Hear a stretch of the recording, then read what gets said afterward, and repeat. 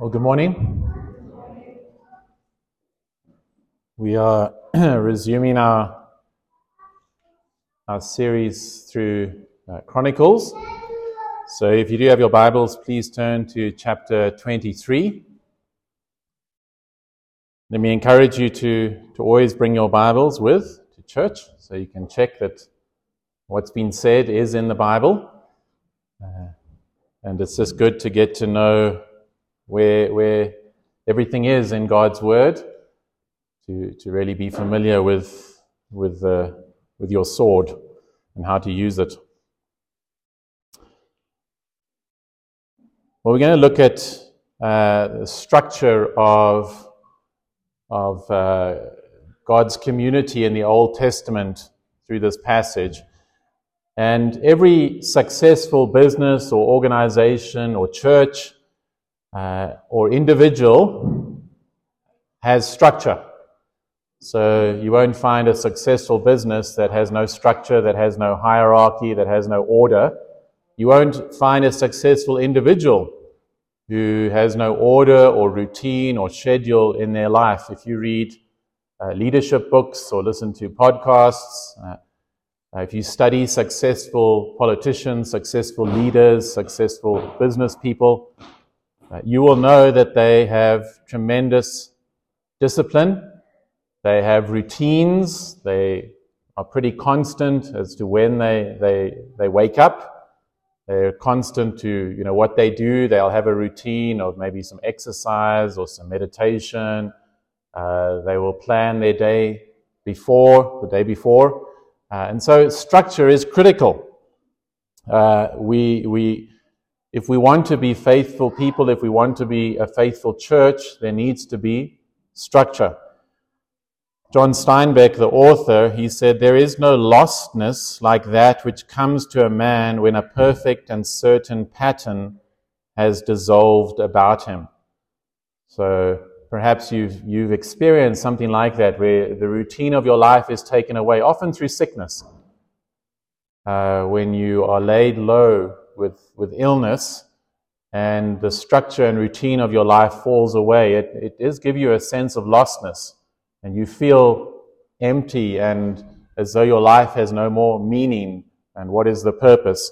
And that's the way God has made us. Henry Amiel, he said this: "Order means light and peace, inward liberty and free command over oneself. Order is power." And that's the truth. If you have self-control, discipline, routine, structure, it will give you power over your situations. It will enable you to be in control. You won't be just always apologizing for being late, for everything, for missing things, for forgetting things. And so routine and structure is very, very important. And God has made us like that because God is a God of order. God is always out to get rid of chaos and disorder. And we see that right at the beginning. In Genesis chapter 1, the primeval world, you'll remember, is covered with water and darkness, without form and void, the Bible says. And then the Spirit comes and begins to create beauty and order. And there's a forming and a filling of the air and the land and the sea. And throughout the Bible, we see that God is a God of order who brings order. He saves the people. And here in this passage, we're going to see that David is the one who institutes an order amongst the temple worship and amongst the nation of Israel. Remember, David is the king. So just to remind you, the book of Chronicles covers really the whole history of the world up until that time. And especially it begins with the genealogies going all the way back, and then it comes to really the history of Israel, and a large emphasis is David. And it is written for the Israelites who had experienced exile. They had been conquered by the Babylonians in 586 BC. The temple had been destroyed. Jerusalem was destroyed. God judged Judah for not being faithful to him, and they were exiled to Babylon. But God raised up a deliverer in the form of Cyrus, the Medo-Persian king, who conquered the Babylonians and then issued a decree, an edict in 538 BC, that they could go back to their land and they could rebuild the temple. But really just a dribs and drabs returned. And they returned to a city that was destroyed, a temple that was destroyed, and they were very discouraged. They wondered, does God still love us? What is the point? What do we have to look forward to? And so the chronicler is writing to encourage the returning exiles to trust the Lord, to remember his promises to David, to have confidence in the Davidic line that God will raise up a deliverer, to rebuild the temple and get back to temple worship, to focus on him again. And so that's the purpose of the Chronicles. That's why there is this emphasis on David and on the temple. And so we're going to cover 5 chapters, so 23 through 27. So I'm just going to read them first. That's a carnal person, right? You should have all said yes. No, we're going to, that's why I said get your Bibles open. We're going to jump around a little bit. And very similar to when we started this series, we had the genealogies. I think we did 9 or so chapters. And a lot of it is a list of names. And it's the same in this section. There's a lot of names.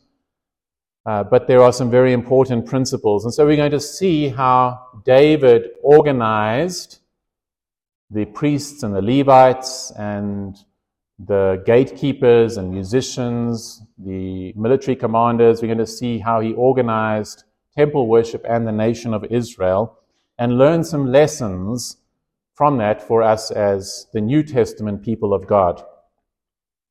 So let's begin. Chapter 23, verse 1. We're told when David was old and full of days, he made Solomon his son king over Israel. And so we'll look at that in more detail, Lord willing, next Sunday when we do chapter 28, because that deals with Solomon. Verse 2, David assembled all the leaders of Israel and the priests and the Levites. The Levites, 30 years old and upwards, were numbered, and the total was 38,000 men. 24,000 of these, David said, shall have charge of the work in the house of the Lord. 6,000 shall be officers and judges. 4,000 gatekeepers, and 4,000 shall offer praises to the Lord with the instruments that I have made for praise.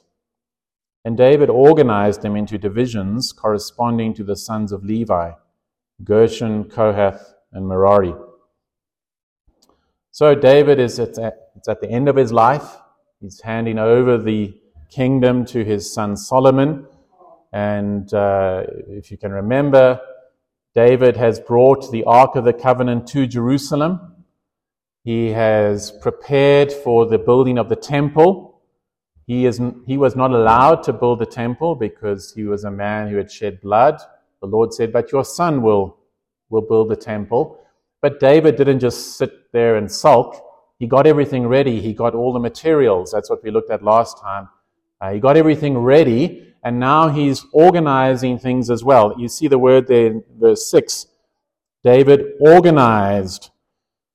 If you go to chapter 24, verse 3, it says, with the help of Zadok of the sons of Eleazar and Ahimelech of the sons of Ithamar, David organized them according to the appointed duties in their service.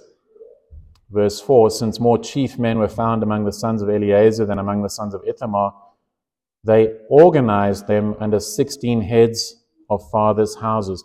That's really the primary word here. David is organizing things. He is bringing structure to the priests and the Levites. Organize, literally the Hebrew means to divide, to put into groups. And so that's what he does. He organizes things and puts people into different groups.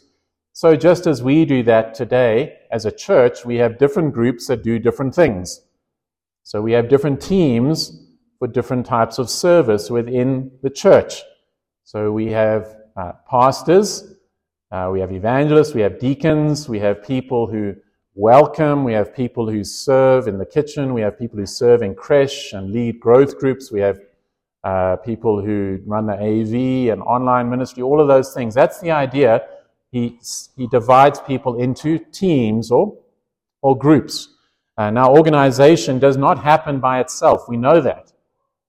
Things don't naturally organize themselves. Okay, leaders have to do that. People have to do that. We have to bring order. Just as Adam and Eve are told to cultivate the garden, to expand the Garden of Eden, a garden doesn't just happen by itself. It takes work and effort. And so what's happening here is organization. And in this first section, back in chapter 23, we see a list of what he's going to deal with through chapters 23 through 26. So he mentions there the Levites and the priests, the musicians, the gatekeepers, the treasurers, judges, officials. They're all mentioned there in verses 4 through 6. And that's really how the chapters break up. So let's go to chapter 23, verse 24. The heading there might be Levites. The Levites.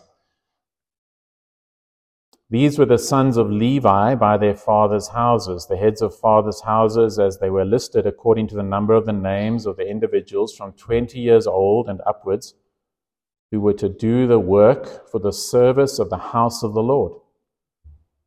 For David said, "The Lord, the God of Israel, has given rest to his people, and he dwells in Jerusalem forever. And so the Levites no longer need to carry the tabernacle or any of the things for its service." And so there he's referring to the Ark of the Covenant, and it lived in a sort of this tent, the tabernacle that the Levites had to carry around at times, especially through the wilderness journey.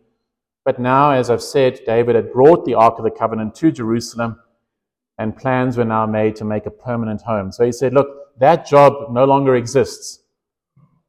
The job of carrying the Ark of the Covenant around, of packing up the tabernacle and moving it from place to place, that job is finished now. I'm going to now give new responsibilities to the Levites.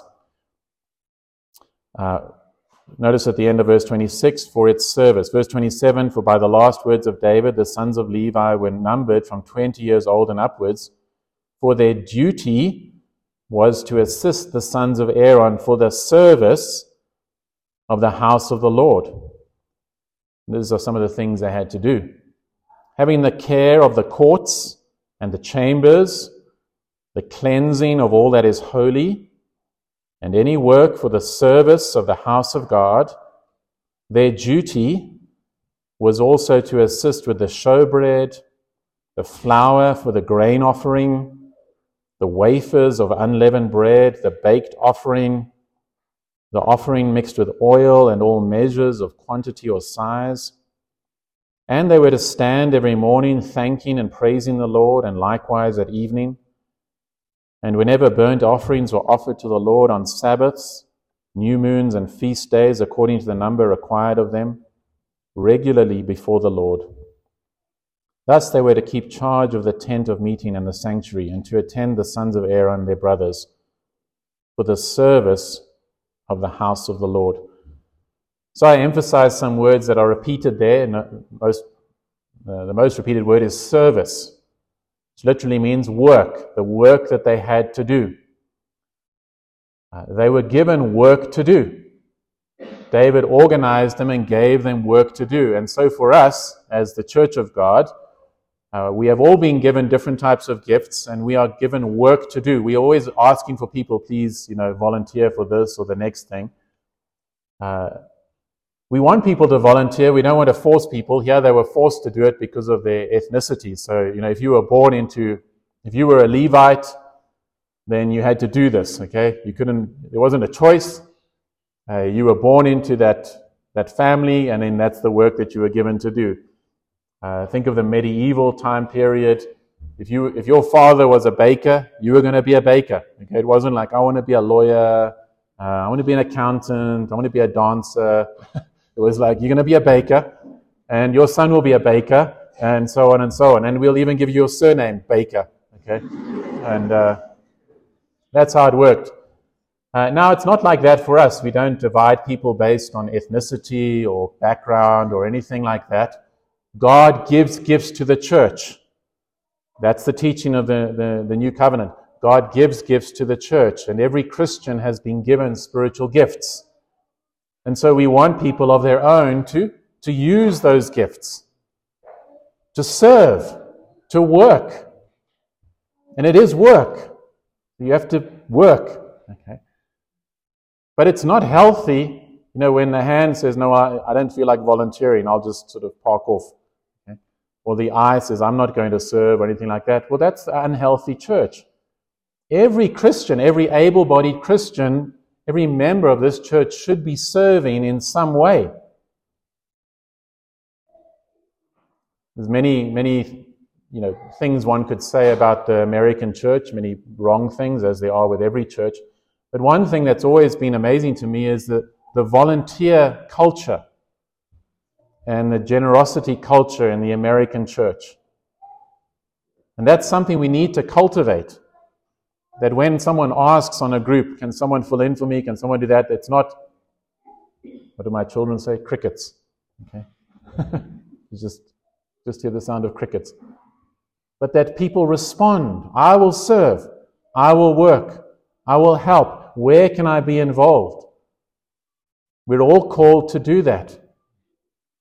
Understand, as I said, able-bodied, we understand there are legitimate hindrances, all of those things, but you understand the big principle that ideally all of us should be serving in some way, looking for opportunity to use the gifts that God has given us.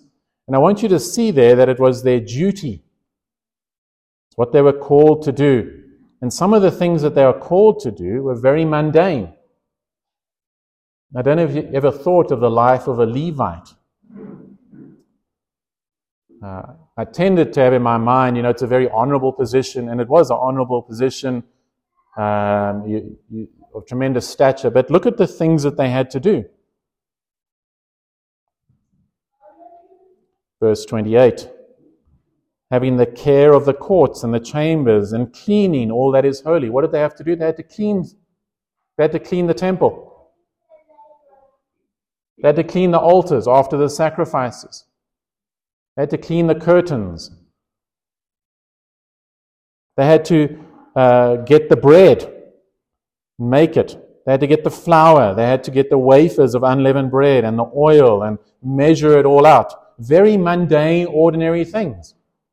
Nothing super spiritual. Not like, you guys need to go around casting out demons and you guys need to do this and write some books. And no, you guys will help clean here and you will make bread. And this is what you will do. And yet they are the Levites, the people of God.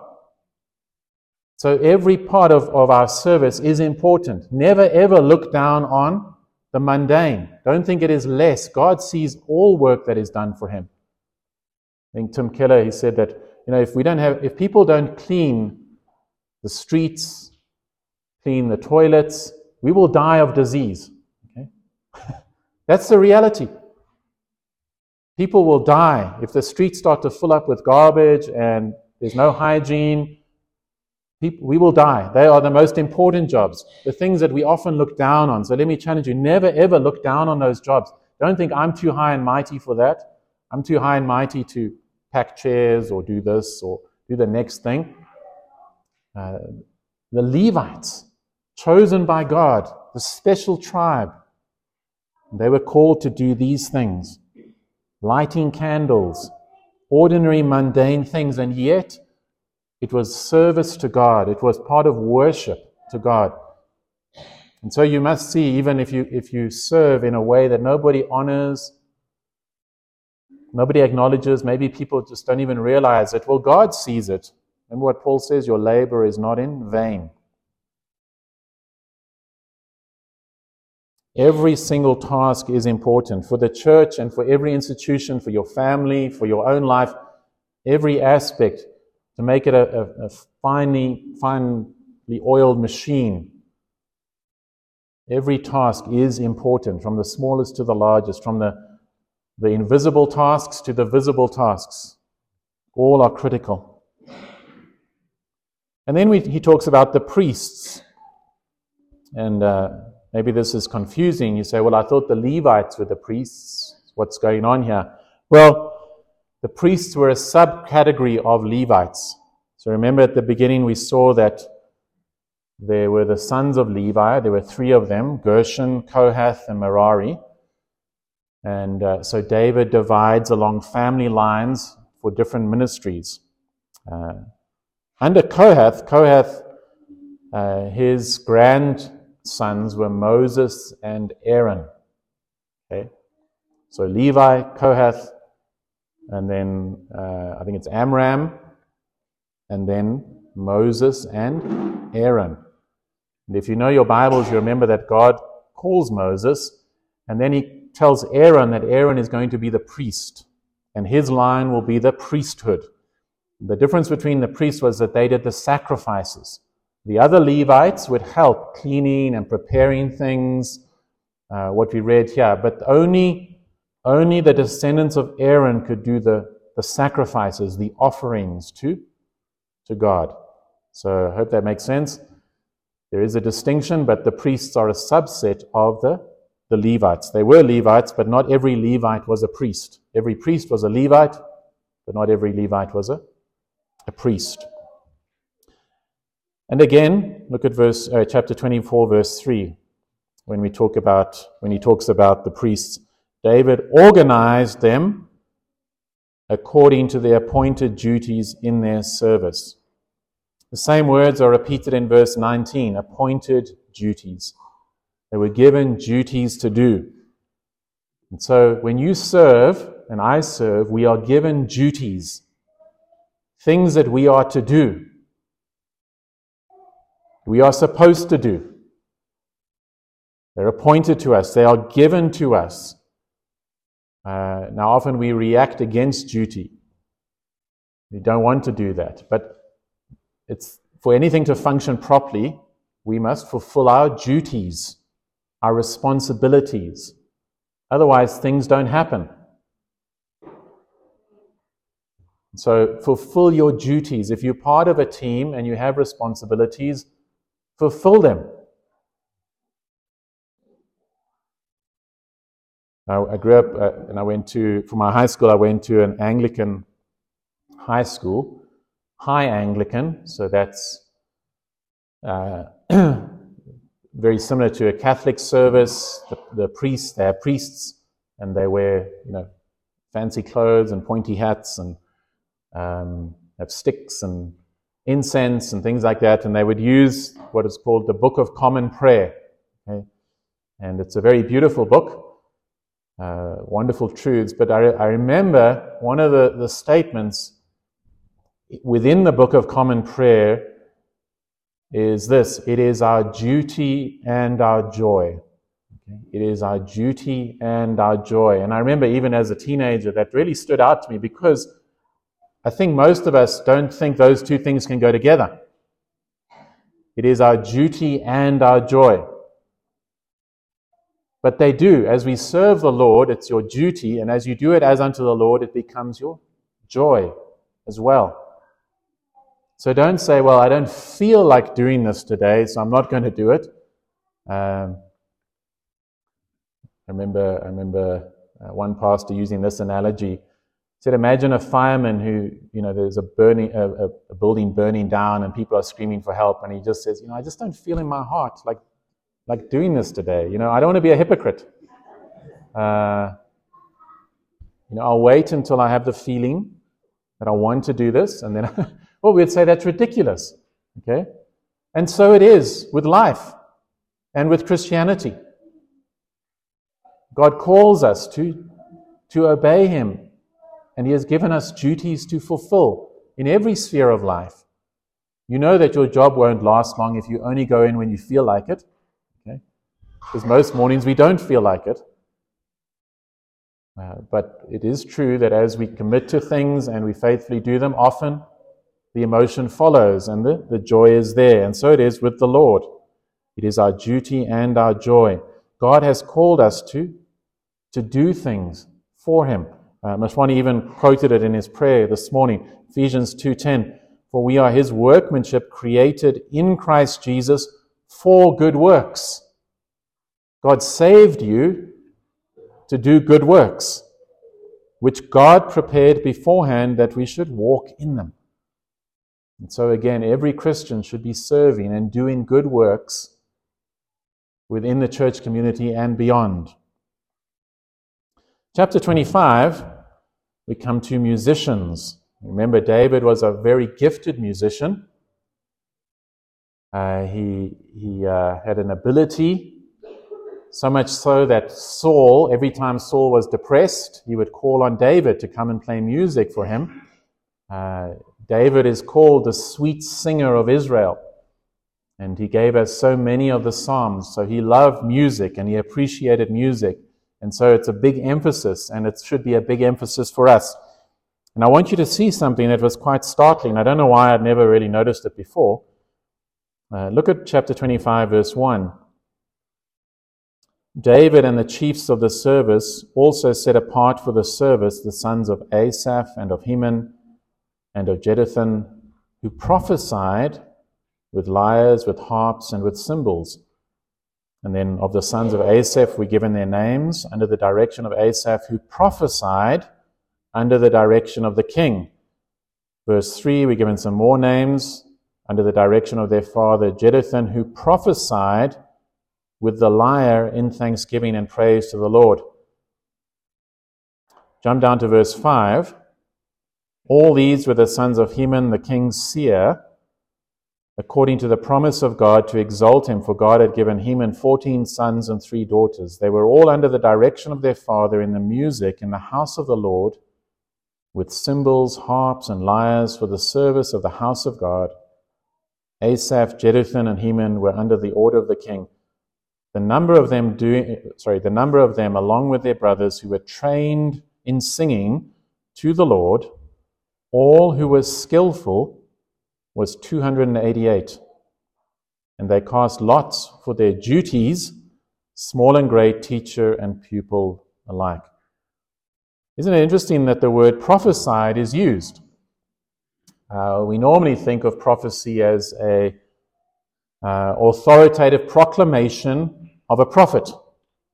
So in the scriptures we see that there are prophets who proclaim God's word with authority, and it was inspired by God.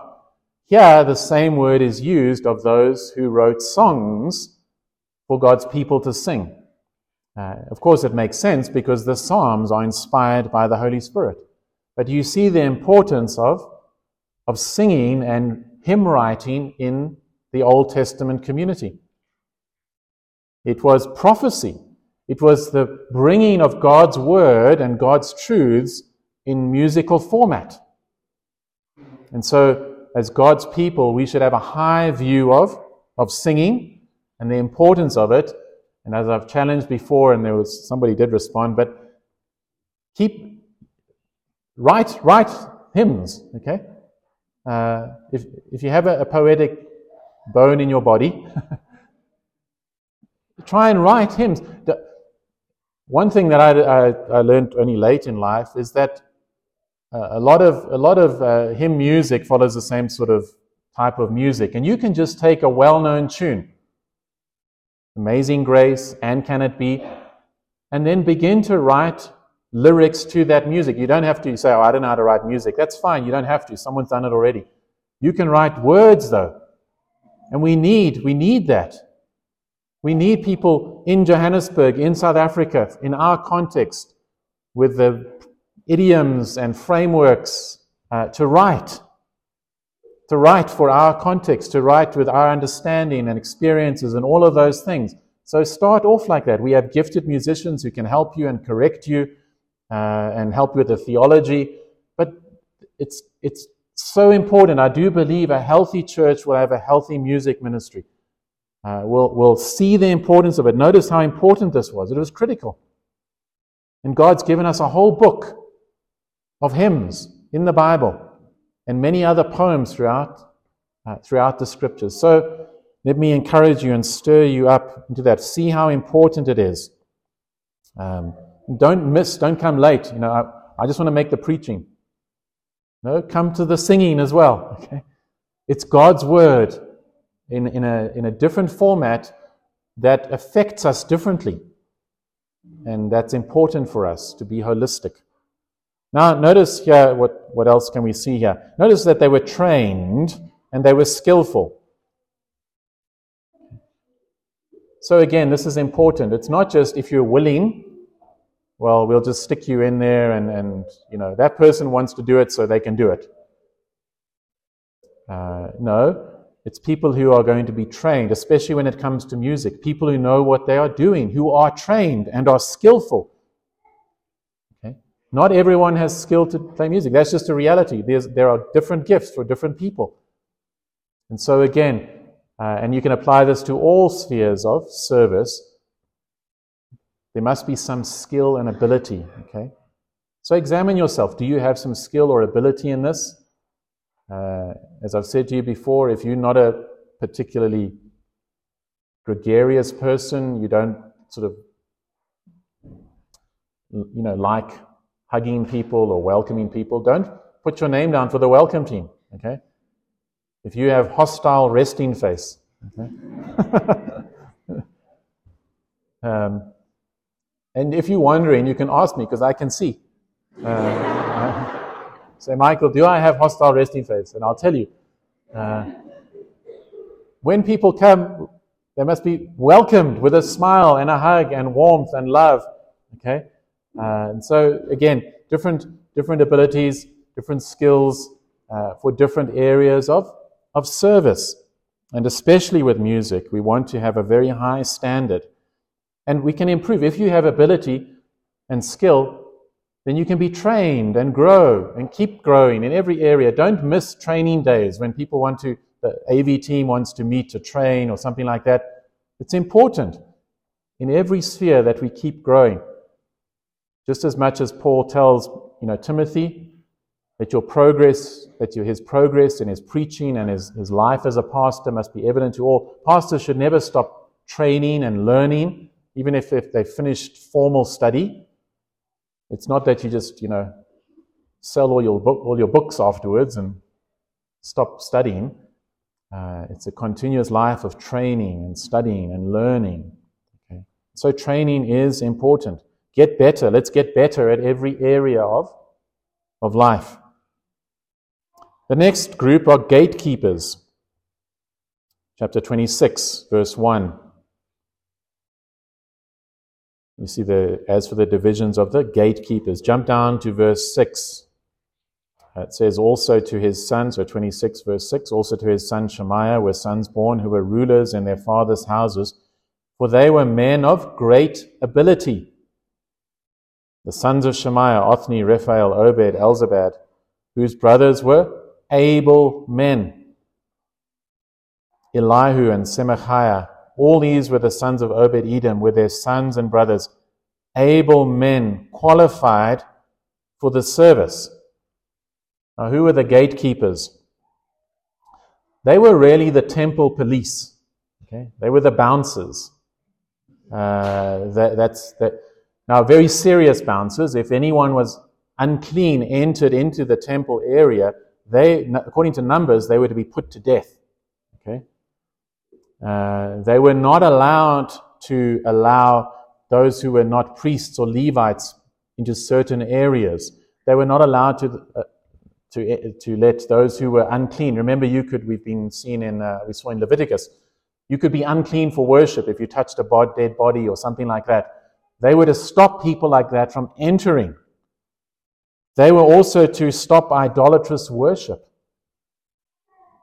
So unfortunately, at certain times in Israel's history, they turned the temple into a temple to false gods. They would set up altars to idols within the very temple of God. The gatekeepers were supposed to stop that, to close the doors and not allow that to happen. Now notice that they were to have ability. They had to have, we are told here, some of the men had great ability. Okay, so I think you need discernment. They obviously needed strength because they have to stop people from coming in. They had to have courage.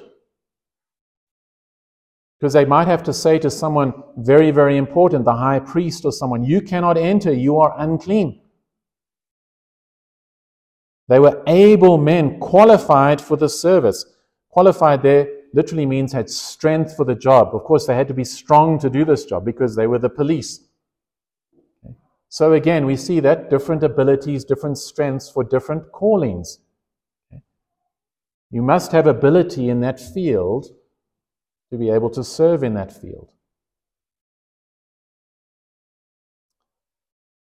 Then we move on to treasurers and other officials. Verse 20 of chapter 26. I won't read it. It just mentions who the treasurer was. But again, there were some brothers who had to look after all the treasure, all the spoil. Remember that we've seen previously in Chronicles, David went, and as he conquered other God's enemies and drove out God's enemies, he would get plunder, and he would commit that to the temple. Okay, and these men were to look after it. So again, in the church, the care of the finances is critical. How often do we read of pastors who, that at Mukanyo, where I lecture, the theological seminary, so often I hear from my students, their church is in the name of the pastor, and the bank account is in his name. Okay? So basically what he's done is he's just there to make money. Okay, that is ungodly. There must be checks and balances, and by God's grace we have that, and treasury is very important to caring for the finances of God's people and how they are used. Then verse 29, there are other officers of the Izharites. Chenaniah and his sons were appointed to external duties for Israel as officers and judges. The flow of these chapters is a movement from the center of the temple outward. And so now we're further away at treasury, the treasurers and judges and officers. But again, look at verse 31, halfway through. A search was made, and men of great ability.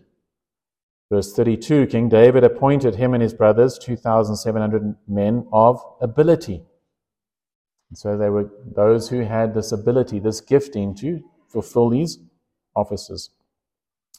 The last chapter, chapter 27, deals with the civil aspects of Israel as a nation.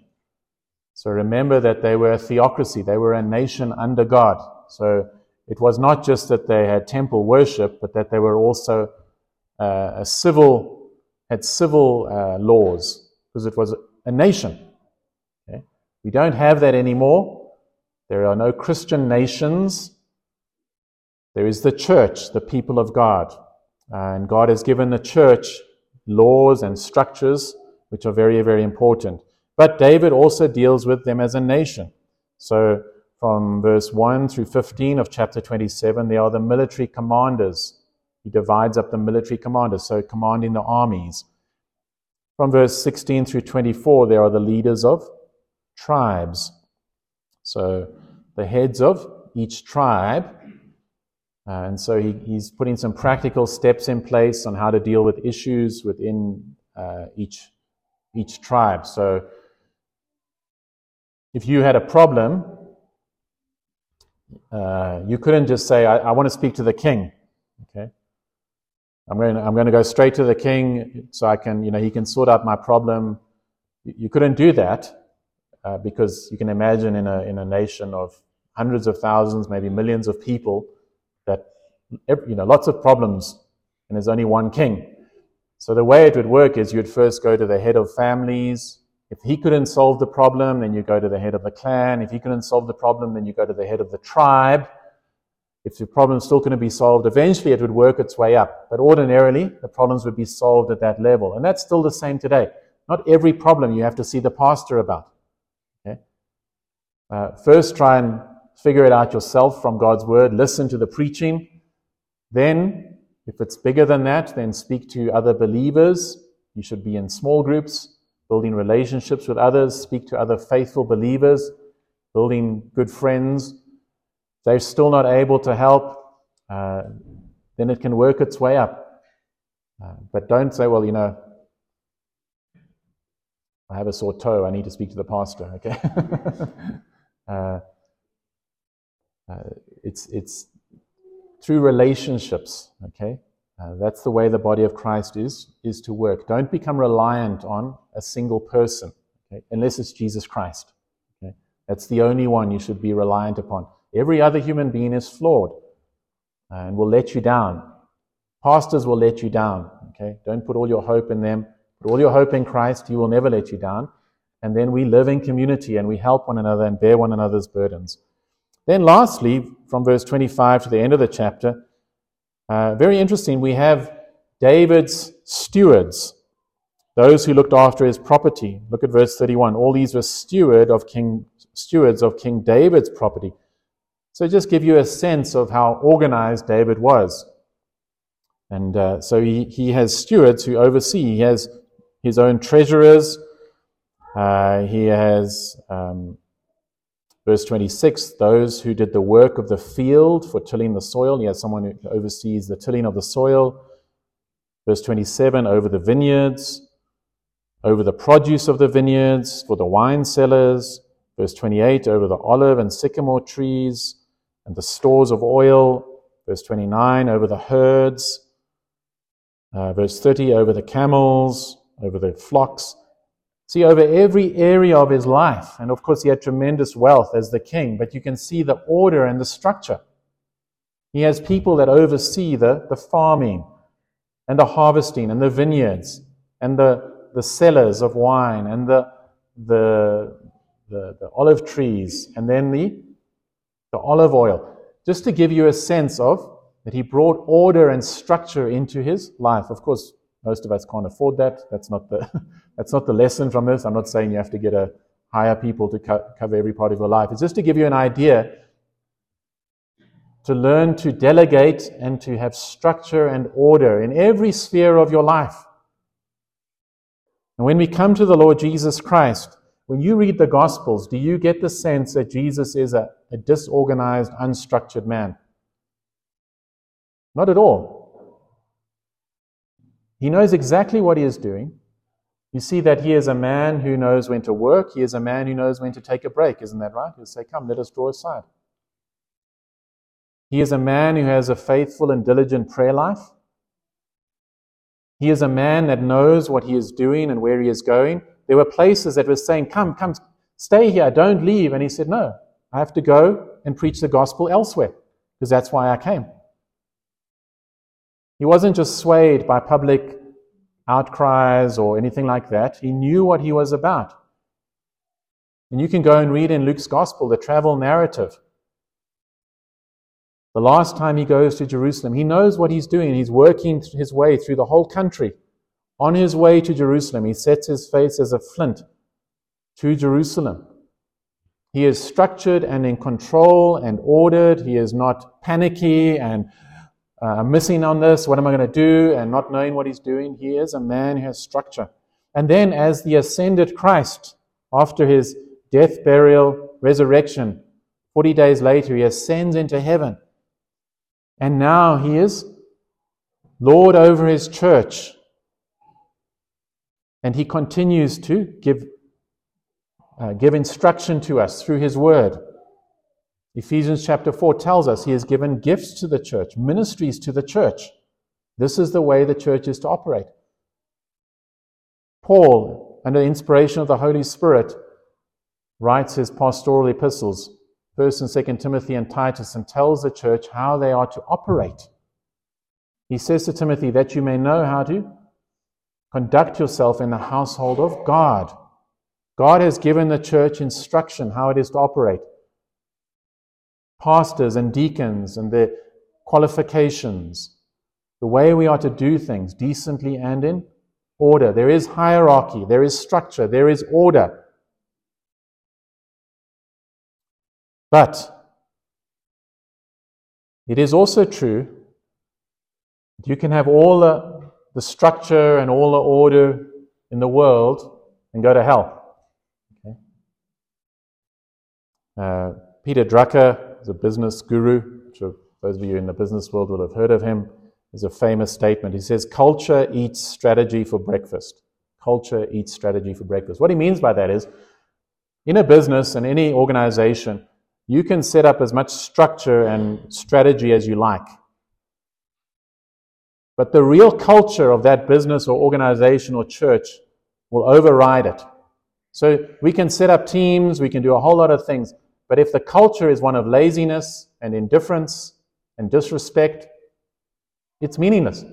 You have all the rules you like, all the teams you like, all the rosters you like, but if the culture is not there, it doesn't mean anything. Think of the time when the Lord Jesus came to earth. The Pharisees, were the Pharisees disordered? Not at all. You read the Old Testament, many times Israel is chaos. Okay? Worshipping false gods, committing abominations in the temple, it's madness. There's orgies and immorality, it's nuts. But when Jesus comes, it's not like that.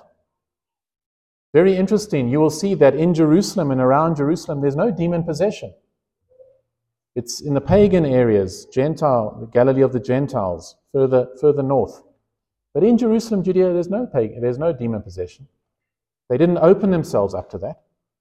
They were ordered, they were structured. They took God's word and they sought to obey it, but without loving God. They didn't love Him. I think more recently, if you were to say, okay, if I were to ask you, what is the one nation on the world, if I were to say, maybe there's two, but if you were to say, which is the most organized and structured nation on the planet, this is the way, the only way, Avante Avon, click, okay? The Germans. In the 1900s was the most cultured people on the planet in terms of music and literature and architecture, and yet they did after the crucifixion, the most abominable sins that have ever been committed. They had the most culture, the most structure. I've never been there, but I've heard from people, if you cross the road before the little green man's flashing, everyone stares at you and frowns at you. Like, yeah, we're like, there's no cars. Like, why must I stand here? There, everyone looked, how can you do that? They're not Christian at all. They hate God. But they obey the laws and they have structure. So we don't want to be a place that has structure and order and all of these things, and our hearts are far from God. You know what will happen? Two things will happen if you don't love Christ. Number one, you'll hate doing your duty. You'll begrudge it. I've got to do this again.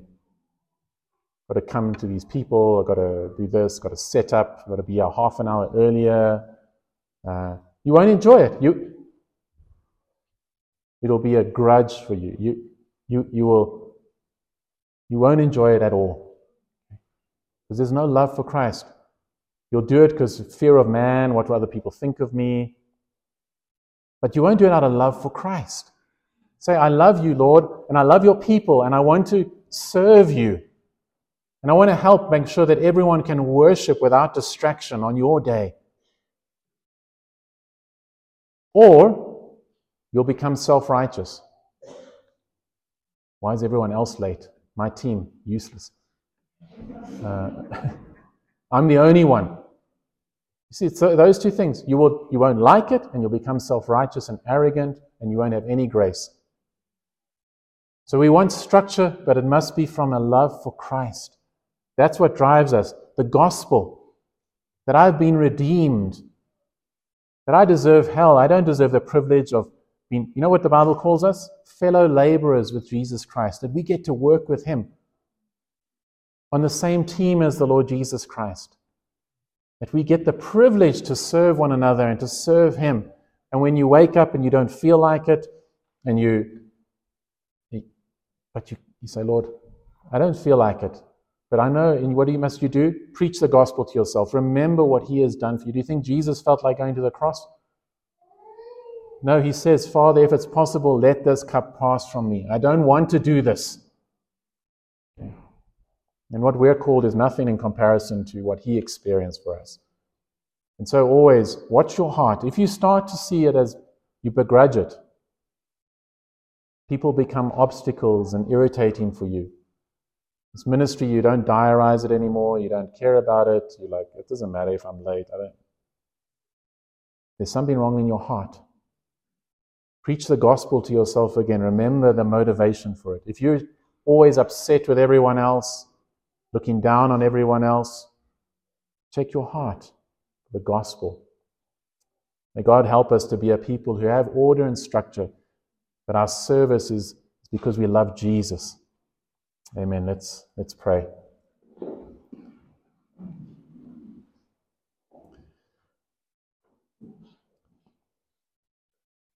Oh, Father, we do thank you for your word.